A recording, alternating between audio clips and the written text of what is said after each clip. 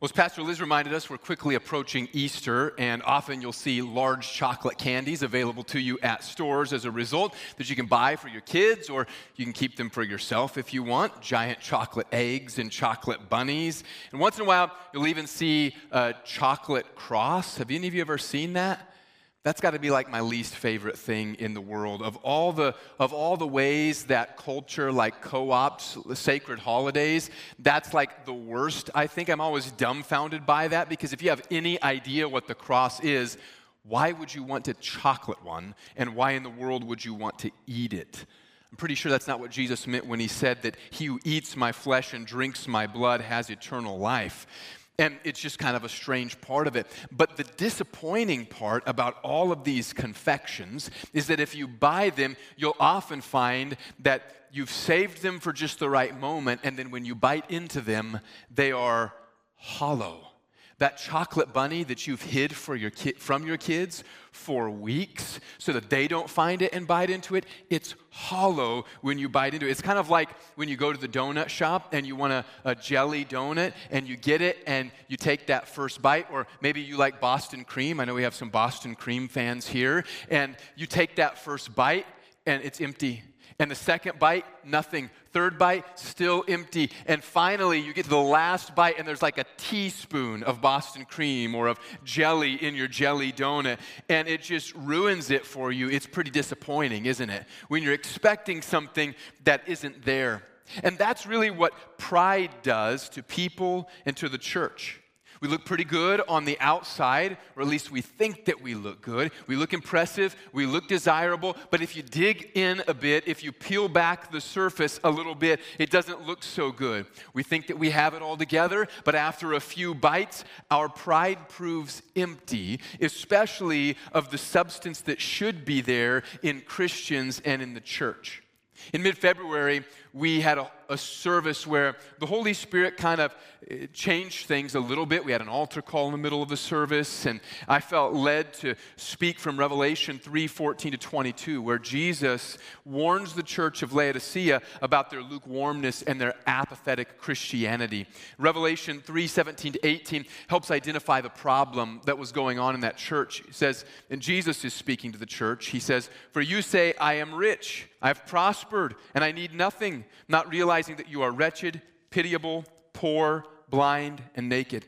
I counsel you to buy from me gold refined by fire, so that you may be rich, and white garments, so that you may clothe yourself, and the shame of your nakedness may not be seen, and salve to anoint your eyes, so that you may see." And this is a lot like what we're going to see today in 1 Corinthians chapter 4.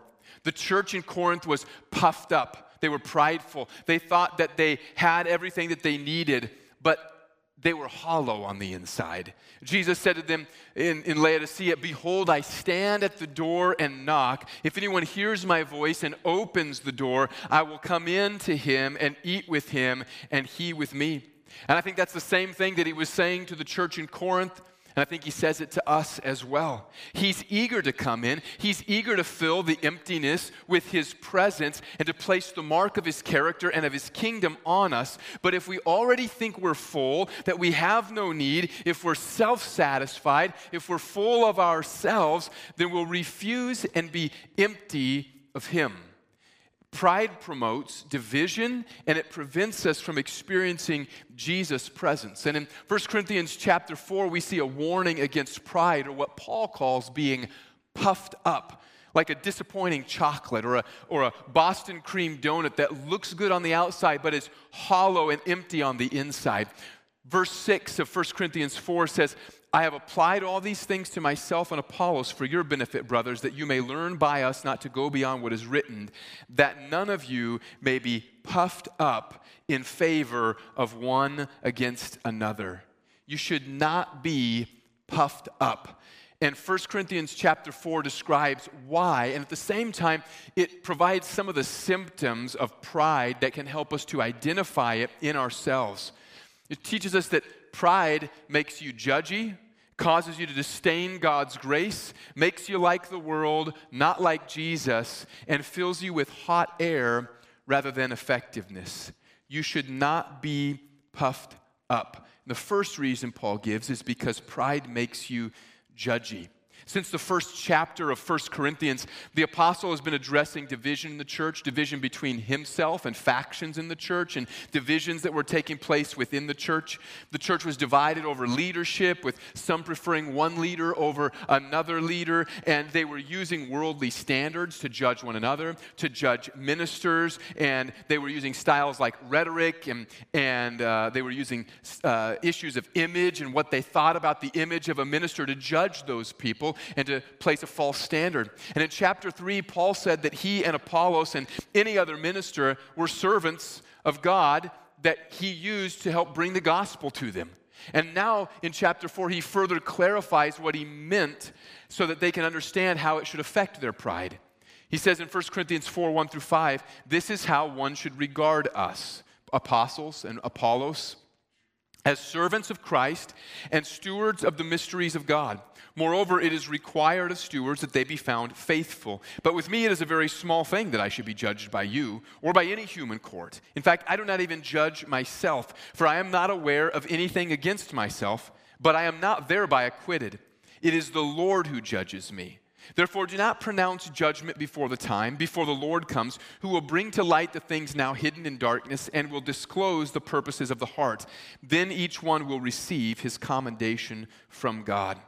Paul, Apollos, and church leaders in general, they were servants, Paul says, and they are servants. They're servants of Christ, which means that they ultimately answer to Christ. And he says they're stewards or they're caretakers of the mysteries of God. Paul doesn't mean here the special revelation that they'd gotten from God. What Paul means is that God's mystery is revealed through the cross of Jesus Christ. God has revealed his plan of salvation through his son Jesus. And through Jesus, we understand what God was working toward in the Old Testament. And the mystery is that the apostles and leaders in the church were applying the cross of Christ to the New Testament believers, to the church, helping them to understand how should Jesus affect my life and make my life look. That's what Paul means by the mystery of Christ. It's the apostolic witness of the life and death of Jesus as seen through the Old Testament and applied in the New Testament. And the job of a minister or a leader in the church is first and foremost the promotion and application of that gospel. And we can see this in verse 2 because Paul says the criterion that should be used for judging church leaders, or for at least church leaders judging themselves, is that they be found faithful. As Gordon Fee puts it, they must be worthy of the trust that has been placed in them. And this led Paul to a stunning freedom in his own life. Notice how it was kind of a slight for him to say, it's a small thing for me to be judged by you. It's kind of like saying, I don't really put much stock in what you think of me. I don't care too much how you view me. He was not concerned by their judgments. And he wasn't concerned by the judgments of any human. He says any human court, and the phrase human court is a translation of the Greek word that usually means day, or it denotes a particular time. And its use here is similar to a phrase we sometimes use, which is you have your day in court.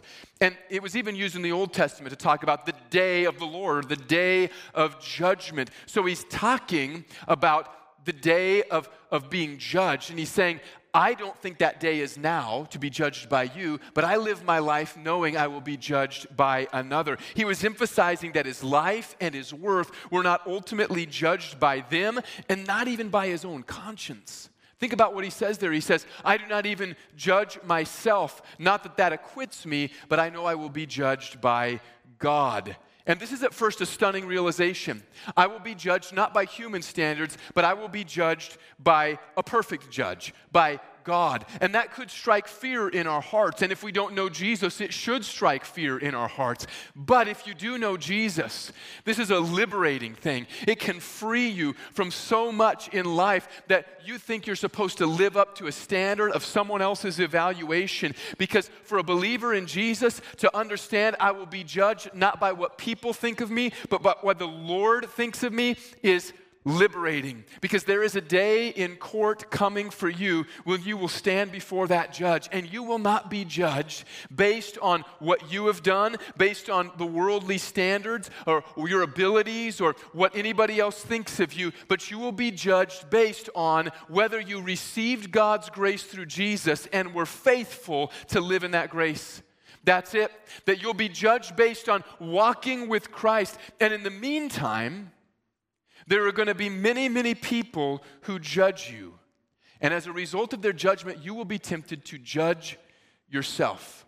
Our world does this all the time, doesn't it? Sometimes it even sneaks into the church, where we're handed standards by which to judge our lives. And we're told, this is how a worthwhile life looks. This is how a full life should look. You'll be given standards and expectations by which to measure yourself. And the world will hand you expectations, and they usually have to do with one of several things. That your values should be around wealth and greed, or maybe around pride and your prestige, or around pleasure and how much you can enjoy yourself, or maybe around your sexuality and your sexual identity. And this is how you should judge your life. Your life is all about these things, and you'll only ever be fulfilled and happy if you live up to the world's standards regarding these things. It will hand you identities based on your sexuality and tell you that you can't be fulfilled unless you live your life based on how you feel on the inside. But there's a problem with that. And the problem is this, that all of us know that we have a problem of pride in our lives.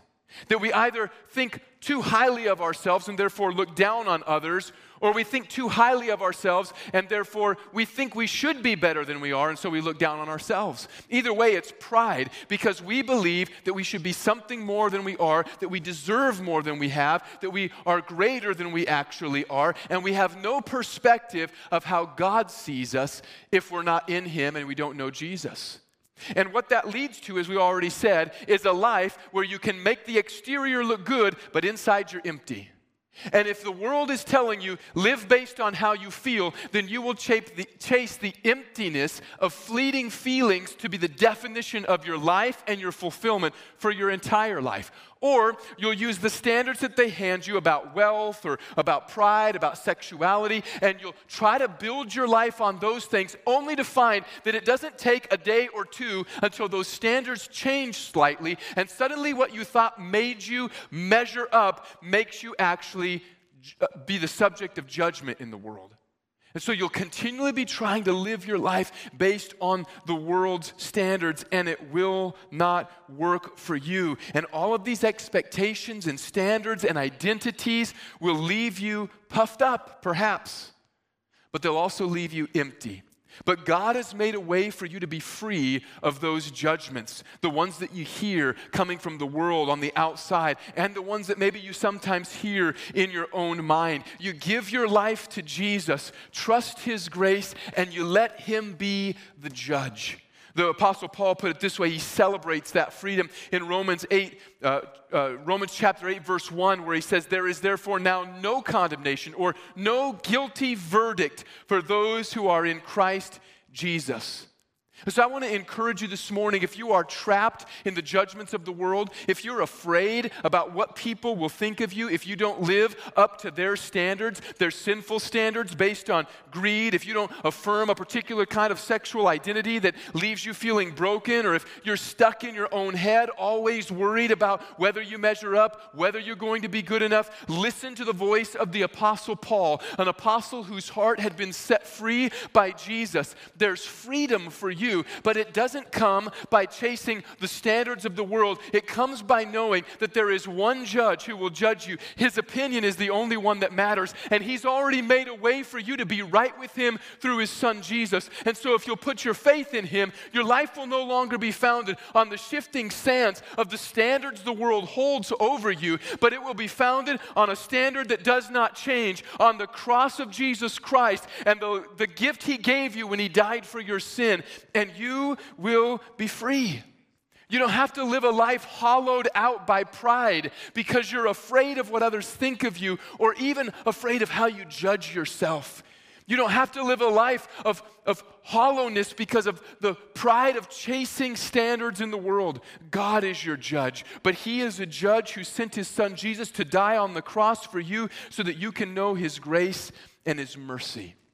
And Paul took this freedom that he had in Jesus, knowing that it was a small thing for him to be judged by their opinions because he knew their opinions weren't what counted at all. And he began to apply it to them and about how they should change how they were judging. He applied this to the Corinthians, and he said they should stop passing judgment before the day of God's judgment, before the Lord's day. It didn't mean that they shouldn't discern the difference between right and wrong, or that they shouldn't be able to settle disputes between people in the church, or recognize false teaching and judge it to be incorrect, or even that they shouldn't correct sin in the church and bring church discipline.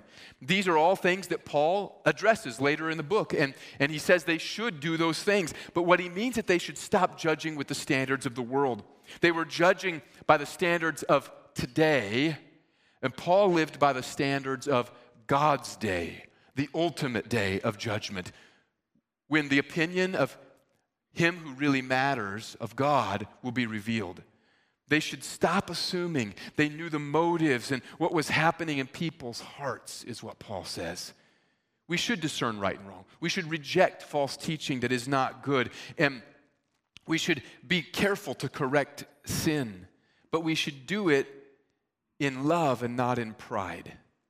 Because pride doesn't correct people for their good. Pride makes you judgmental, or we might say judgy. You ever met a judgy person?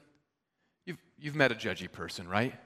You know they're judgy because you can't do enough to satisfy them. It's not a person that recognizes right or wrong or has discernment. They sometimes like to label themselves that way, but they just think the world should rotate around their opinions and what they like. And that person is measuring you based on their own preferences that have been shaped by the world. And I don't just mean things that we recognize immediately as worldly, like crass sexuality or dirty language, things that are obvious in the Christian culture. I mean that these people judge you based on what they think a Christian or a minister should look like and act like and sound like, with no grace in their opinions. They judge on external appearances. They judge based on how polished a person appears. They judge based on their preferences shaped by the culture they live in and not shaped by the Lord. Sometimes pride causes young people to judge those who are older, to judge them as outdated or incapable or unimportant, primarily based on their own preferences and style. Sometimes pride causes older people to judge the young as immature and insecure or insincere without even knowing them or understanding what they really desire, but just based on differences in opinion and style. Pride causes us to judge people from other cultures with our culture rather than through the lens of the cross. Pride causes us to judge people based on how we would like to be perceived rather than how God perceives us through the cross. And pride leaves us divided, and it also leaves us empty. Are you judgy? Is your first instinct to criticize brothers and sisters in Christ that aren't like you? Do you frequently complain about people, not based on something that's actually wrong, a sin in their life, but you just complain because there's just something you don't like? Do you try to gather people around you that will flatter you and also take the same opinion about you as things that you don't enjoy or like? These are warning signs that you're judging based on pride, and your opinions have been shaped by the world and not by the cross. And I want to encourage you to not go down that empty and divisive road. Let God be the judge and experience the freedom of becoming a humble servant and honoring Him and allowing Him to be the judge of His other servants as well. You should not be puffed up because pride makes you judgy, but pride also disdains grace.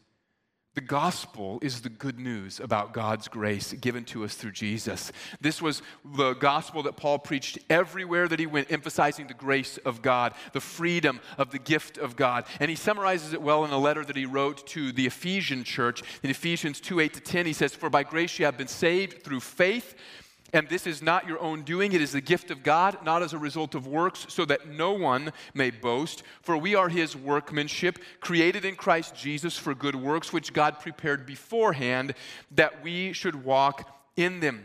Notice that it's not just salvation that is a gift of God, but everything that comes after salvation. Any work that flows from your salvation is also a gift of God's grace as well. In other words, the life of a Christian is completely a life of grace. It all comes from the grace of God. But the Corinthians were puffed up, which demonstrated that they weren't living from grace, but from their own pride. 1 Corinthians 4:6-7 says, I've applied all these things to myself and Apollos for your benefit, brothers, that you may learn by us not to go beyond what is written, that none of you may be puffed up in favor of one against another. For who sees anything different in you? What do you have that you did not receive? If then you received it, why do you boast as if you did not receive it? So Paul's using him and Apollos here as examples to teach the Corinthians how they should view ministers, how they should view leaders, how they should view themselves and one another. He says not to go beyond what was written. He just means the application of the scriptures through Jesus that they had taught them in the church. And the main point of this was so that they wouldn't be puffed up in arrogance and have factions in their church. And the reason that they shouldn't be puffed up and divided was because, he says, you're all the same. It didn't mean that they all had the same gifts, same opinions, same preferences. What he means is the source of those gifts was all the same. It means that all those gifts came from God and that they were really gifts. I'm sure you've heard people in the world talk about their talents, and sometimes they'll even use the word gift to talk about a talent, right? So they'll say, that young man is really gifted at basketball, or that young woman is really gifted on the piano. And they'll use that terminology, but then they will turn around and they'll grow prideful about their abilities, or they'll treat their ability as if it belongs to them, it is possessed by them. In other words, they call it a gift, but they don't act as if it's a gift. And I wonder if sometimes worldly ideas about gifting ever infect the church.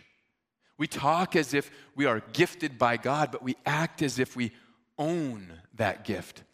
The author Gordon Fee says, the fall has given us all too high a view of ourselves with a correspondingly low view of others.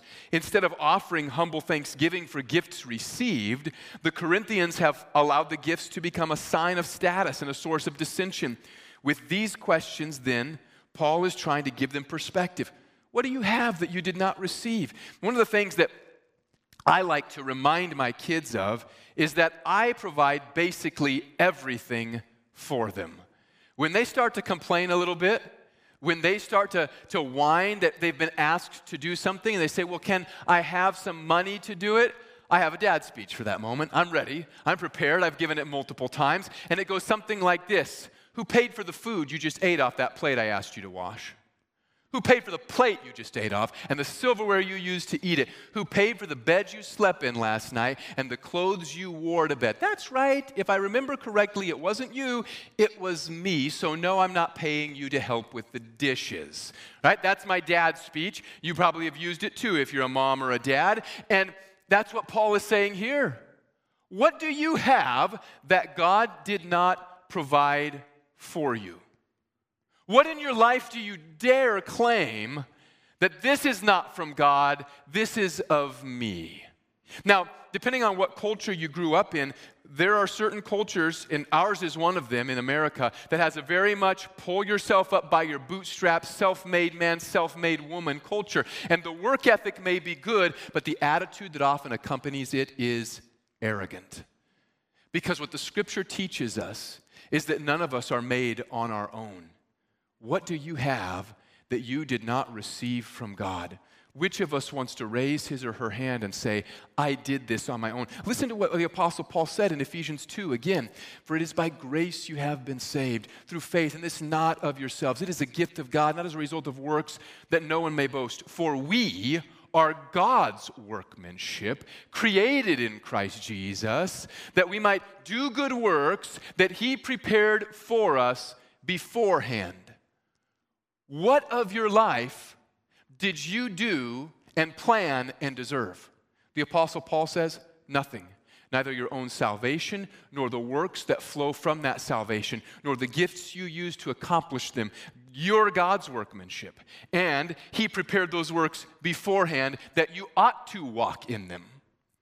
And so, none of us has the right to say, this gift is mine. This gift belongs to me. Perhaps the best way to apply this is to ask ourselves this: how's your Thanksgiving? Not your holiday, not like your turkey game, how well did that turn out? But I mean, how is your attitude of gratitude toward the Lord, and how is that affecting how you treat other people? One of the values we have as a staff at the church and value as a church is that we want to have an atmosphere, a culture of thanksgiving, giving thanks to God. And one of the ways we sometimes express that is that before you complain, give thanks, because giving thanks will often temper your tantrum. Right? You're often about ready to throw a temper tantrum and complain about something, but if you'll pause and give thanks, often it will change how you're thinking about the situation, and you'll realize, actually God has given me so much to be thankful for in this circumstance, and I need to respond out of thanksgiving and not throw a tantrum because I think I'm owed something or I deserve something from others.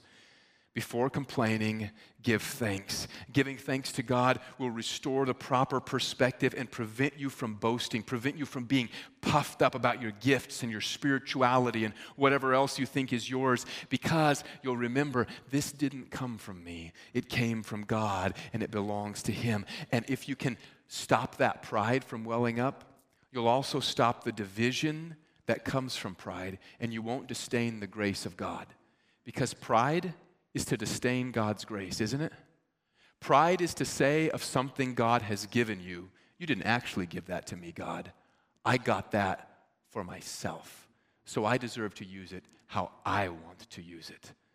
But if we recognize God's grace, we say, everything I am, everything I have, comes from the grace of God. With an attitude of thanksgiving, I'm going to offer it to Him and to my brothers and sisters in Christ, not to cause division and not to bring them down, but to help to build them up. Pride causes you to disdain grace, but thanksgiving helps to build God's grace in your life. The third point that Paul makes about what pride does in us is not just that it makes you judgy, not just that it causes you to disdain grace, but it keeps you from imitating Jesus. 1 Corinthians 4, 8-13 says, already you have all you want.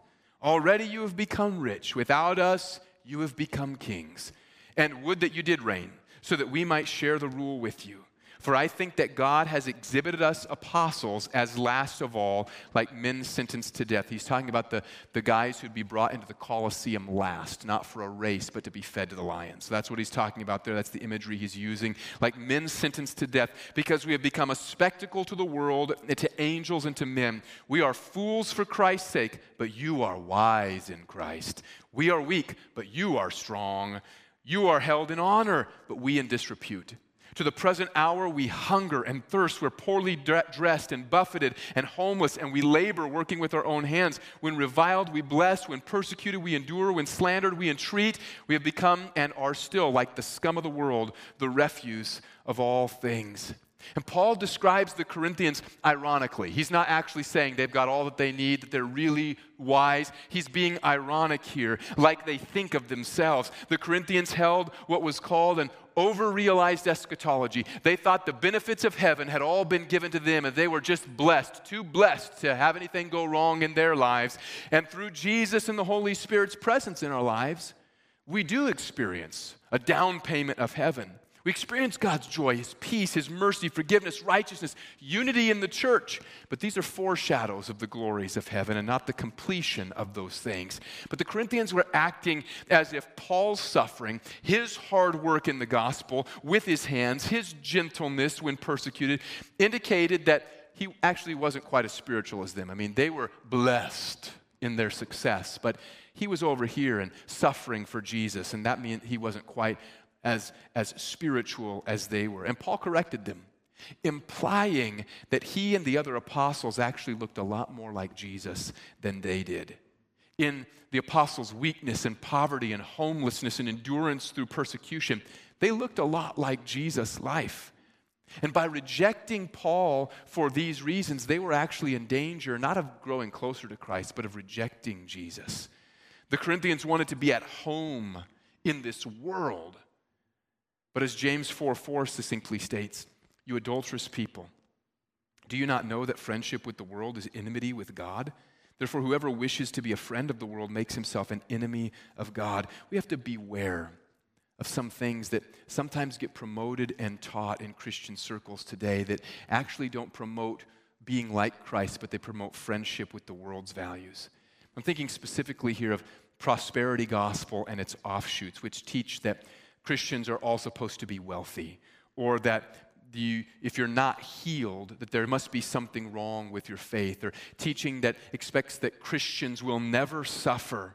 And all of these can sound triumphant. They can get you worked up into some kind of hype, but they forget that Jesus said that we're supposed to take up our cross and follow him. They forget that our lives are actually supposed to be modeled like Jesus and stay in the cross. Listen, living the values of heaven will never make you popular on earth. And so if you are popular here, you might ask yourself, have I really adopted the values of heaven, or have I adopted the values of the world? When we read the Bible, we have this tendency to want to identify with the heroes of the story, and often with the author, like Paul. But when we read this passage, it's really hard to identify with Paul, isn't it? He says things like, I'm buffeted. We're like those who are displayed like the very last of all, like we're going to our deaths. We're homeless. We're impoverished. We often don't have enough to eat or drink. We don't have enough clothes. It's hard to identify with that in our lives, isn't it? Because even if we're not the wealthy of our culture, we're wealthy in our culture. And we have much that we should be thankful for. And we want a Christianity often, as a result of that, that makes us blessed. But we want to redefine the word blessed. We don't want it to mean what Jesus said, blessed are you when people despise you. We don't want it to mean what Jesus said when he said, blessed are the meek, for they shall inherit the earth. We don't want it to mean what Jesus said when he said, blessed are the poor. We don't want that kind of blessing. We want to redefine the word blessed by the world's standards and then say, I'm blessed by God. But the Apostle Paul won't allow that. And even when we admit that we must take up our cross, our lives still look much more settled and stable and comfortable than what Paul describes of his own life in these verses. We're blessed, we're filled, we're comfortable. And if we're not careful, that could also blind us from our deep need to be continually transformed into the image of Jesus from the inside out so that we look more like him and less like the world. This doesn't mean that we're all going to look exactly like Paul, impoverished and homeless. Perhaps if we were more like our Lord, though, we too would appear more like the scum of the world, which is a word that means like when you do your dishes and that nasty stuff that floats on top of the water from your dishes. That's what that word scum of the world means. Or like the off-scouring, he means the mud that gets stuck to the bottom of your shoes and you have to scrape it off. Maybe we'd look more to the world like those things if our lives were more like Jesus and we were saying we're blessed in Jesus and we're not just blessed in the world. This isn't a condemnation for the blessings that God has given you in your life, but it is a call for us to ask, if my life looks like the world, then am I really like Jesus or have I just redefined the word blessed? God help us to not be so prideful that we cannot see when we don't look like Jesus. Finally, you shouldn't be puffed up because pride is all talk and it's no walk. 1 Corinthians 4:14-21. I do not write these things to make you ashamed, but to admonish you as my beloved children. For though you have countless guides in Christ, you do not have many fathers. For I became your father in Christ Jesus through the gospel. I urge you then be imitators of me. That is why I sent you Timothy, my beloved and faithful child in the Lord, to remind you of my ways in Christ, as I teach them everywhere in every church. Some are arrogant, as though I were not coming to you, but I will come to you soon, if the Lord wills. And I will find out not the talk of these arrogant people, but their power. For the kingdom of God does not consist in talk, but in power. What do you wish? Shall I come to you with a rod or with love and a spirit of gentleness? Paul didn't want to shame them, but he wanted to point out that Christianity is a lot more than what you say and if you sound good, and that it's actually imitating people who imitate Jesus. That's why he was going to go back to them. It's why he was sending Timothy to them, so they could be reminded this isn't just about what you say with your lips, but it's about are you following Jesus and being transformed into his image. Discipleship requires instruction, yes, but it also requires a pattern of life to imitate. And some of the people in Corinth were puffed up because they were acting like Paul wouldn't return. He said, I will return, and when I do, I will search out not the talk of people, but the power. And here he doesn't mean power as in miracles. He means again what we read in 1 Corinthians 1:18, for the word of the cross is folly to those who are perishing, but to those who are being saved, it is the power of God. He would go and find out if their lives actually reflected the cross of Christ and that they were more than just words.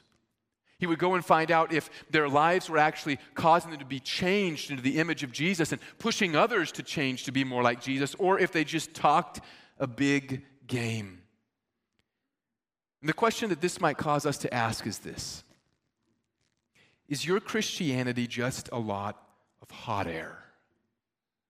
We should be candid with ourselves, because it would be much better to be candid like the Apostle Paul said to them, do you want me to come with a rod of correction or with a spirit of gentleness? And so if we want a spirit of gentleness in our midst, then what we should do is be honest and candid with ourselves and with the Holy Spirit and allow good correction to come into our lives. And that means we ask the question, is my Christianity more than just a lot of hot air? Do you take your Christianity for granted? It's just the thing you do. Or are you being transformed to the image of Christ? Does your life affect others to make them want to imitate Jesus more, pushing them into a deeper relationship with Jesus that brings them into life change? Or is it just a lot of talk? Is your life in Christ worth imitating? Or would someone imitating you not really be imitating Jesus at all? They'd be imitating the world with a few Christian labels stuck onto the side of it. These are the questions that Paul wants us to ask, the Scripture calls us to ask, because pride will keep us from dealing with the reality of where we're at. And yeah, it can make you feel a little bit better for a moment, but in the long run, it leaves you puffed up and empty without substance, like that jelly donut that's not actually a jelly donut, it's a hollow donut, it's an air donut. Or like those chocolates at Easter that have nothing on the inside except disappointment.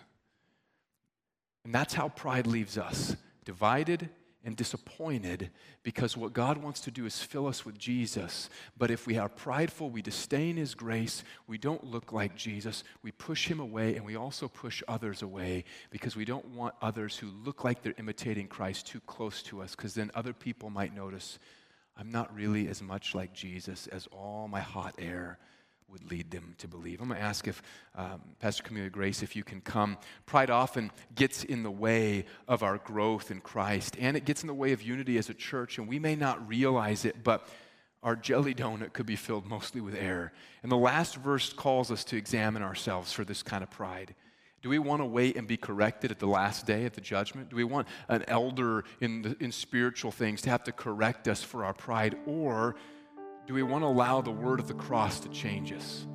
Pride is sneaky, and we can easily be puffed up by our own preferences and our own selfishness. And if you're judgy and complaining rather than giving thanks, and your life doesn't look like Jesus, you're not changing to be more like Him, you've probably got some pride going on that's causing you to evaluate yourself based on the world's standards and not God's standards, and it feels like it's comforting for a moment because you don't have to go through the process of change that is uncomfortable. You don't have to repent, but in the long term, it leaves you empty. And so today I want to call on you to listen to the voice of the Holy Spirit. If there's pride in your life, to confess that and admit that. And I was thinking, in January, we had the Teen Challenge Choir here, and I was just watching and observing as they were here in the services. And in both services at different times, there were several young men who got up and they came and they knelt down. They were sitting on this side. They came and they knelt down, and then a couple other young men would get up and come and pray for them. And then they go back to their seat. Another young man might get up and come to the front and pray. I was just noticing the sincerity and the surrender of their hearts. They seemed totally unconcerned with what any of us thought about them. Didn't care. Couldn't have cared less. They wanted to respond to Jesus. Nobody had given them an altar call. Nobody had said, if God's working in your heart, come forward. Nobody had done that. They just responded and couldn't have cared less. Their pride was out of the way so they could just respond to God. Now, there's nothing that makes this place up here more full of God's presence than anywhere else, right? God's omnipresent. He's everywhere.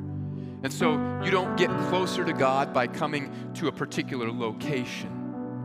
But often what happens is that we fail to respond to the word of the Lord because of our pride. We're too settled in our comfort. We don't want to look like Paul, like there's suffering, there's pain, there's need for change, there's growth. We don't want to look like that. We don't want to have to go through that. We don't want other people, that person on the other side of the sanctuary might think there's a big problem in my life if I respond to what God is doing. And I don't want that. I don't want anybody to think that about me. And Paul says, who cares? It's a small thing if I'm judged by you or by any human court. I know who my judge is, and I'm going to be right with him. We're concerned, and sometimes that concern over what people think actually keeps us from dealing with God and responding to him when there is a problem. So we're going, I don't want them to think there's a big problem, but there is. And the only person that hurts is you. It hurts you because you're unwilling to lay down your pride and allow God to work in the places of your heart where you've got hidden sin because you were too arrogant to let God change you, or you've got judginess and you've been judgmental with people and you've been legalistic and angry and you think that others are doing it wrong, but the person you're hurting it's you. You're hurting you and you're causing division and you won't let God deal with you because you're too concerned that other people might think something about me. Listen, today, I'm not calling you to do anything except what God is asking you to do. If there's a sense that in your life there's something that God wants to deal with, there's pride, or you want to say, God, search my heart and know me. I don't want there to be anything that's getting in the way, or you're saying to yourself, listen, I think that there's some ways that my life has looked more like the world than like Jesus, and I don't want that. I want to be done with that. I want to confess that and confront it today so that it can be over with, and I stop pushing Jesus away, disdaining the grace of God in my life, and I actually receive the gift that he wants to give to me to cleanse me and to make me right with him. So today, the closing will not be elaborate. It's going to be pretty simple. I'm going to pray in a moment. But if you need to deal with God, you deal with God. In fact, when I'm done praying, I'm not going to say anything else. It's going to be up to you to decide when you want to go. But I want you to respond how God is speaking in your heart to respond without concern about what anybody else around you thinks about what you're doing. Who cares? They're not your judge. God's your judge. Deal with him this morning. Heavenly Father, in Jesus' name, we come to you. And we thank you today for the grace that you've given us through your Son, Jesus. We all need that. And Lord, we all recognize in our lives that too often we're prideful. And we see the signs and the symptoms of that in our hearts. Lord, when we judge others with a heart of comparison and anger, and when we are boastful about our own works, thinking that they belong to us, thinking that our gifts are our own, when we fail to give thanks and instead we're angry and upset because somebody didn't recognize us or somebody didn't give us what we were due. Lord, when we push Jesus away because we're more afraid to deal with you openly and honestly now than we are about how you'll deal with us later. Lord, when our lives don't look like an imitation of Jesus, they look like an imitation of the world. Lord, we pray for your forgiveness when our pride gets in the way of the work you want to do. We pray that you would remove that pride from us. We pray that, God, there'd be a humble responsiveness in our hearts, that we wouldn't be prevented. Lord, we hear what your word says. Behold, I stand at the door and knock. If anyone hears my voice and opens the door, I will come in and I will eat with him. Lord, I pray that you'd help us to open the door. Help us not to leave the door closed because we wanted to appear like we were well put together spiritually. Give us your help, Lord, to deal honestly and candidly with our pride. In Jesus' name.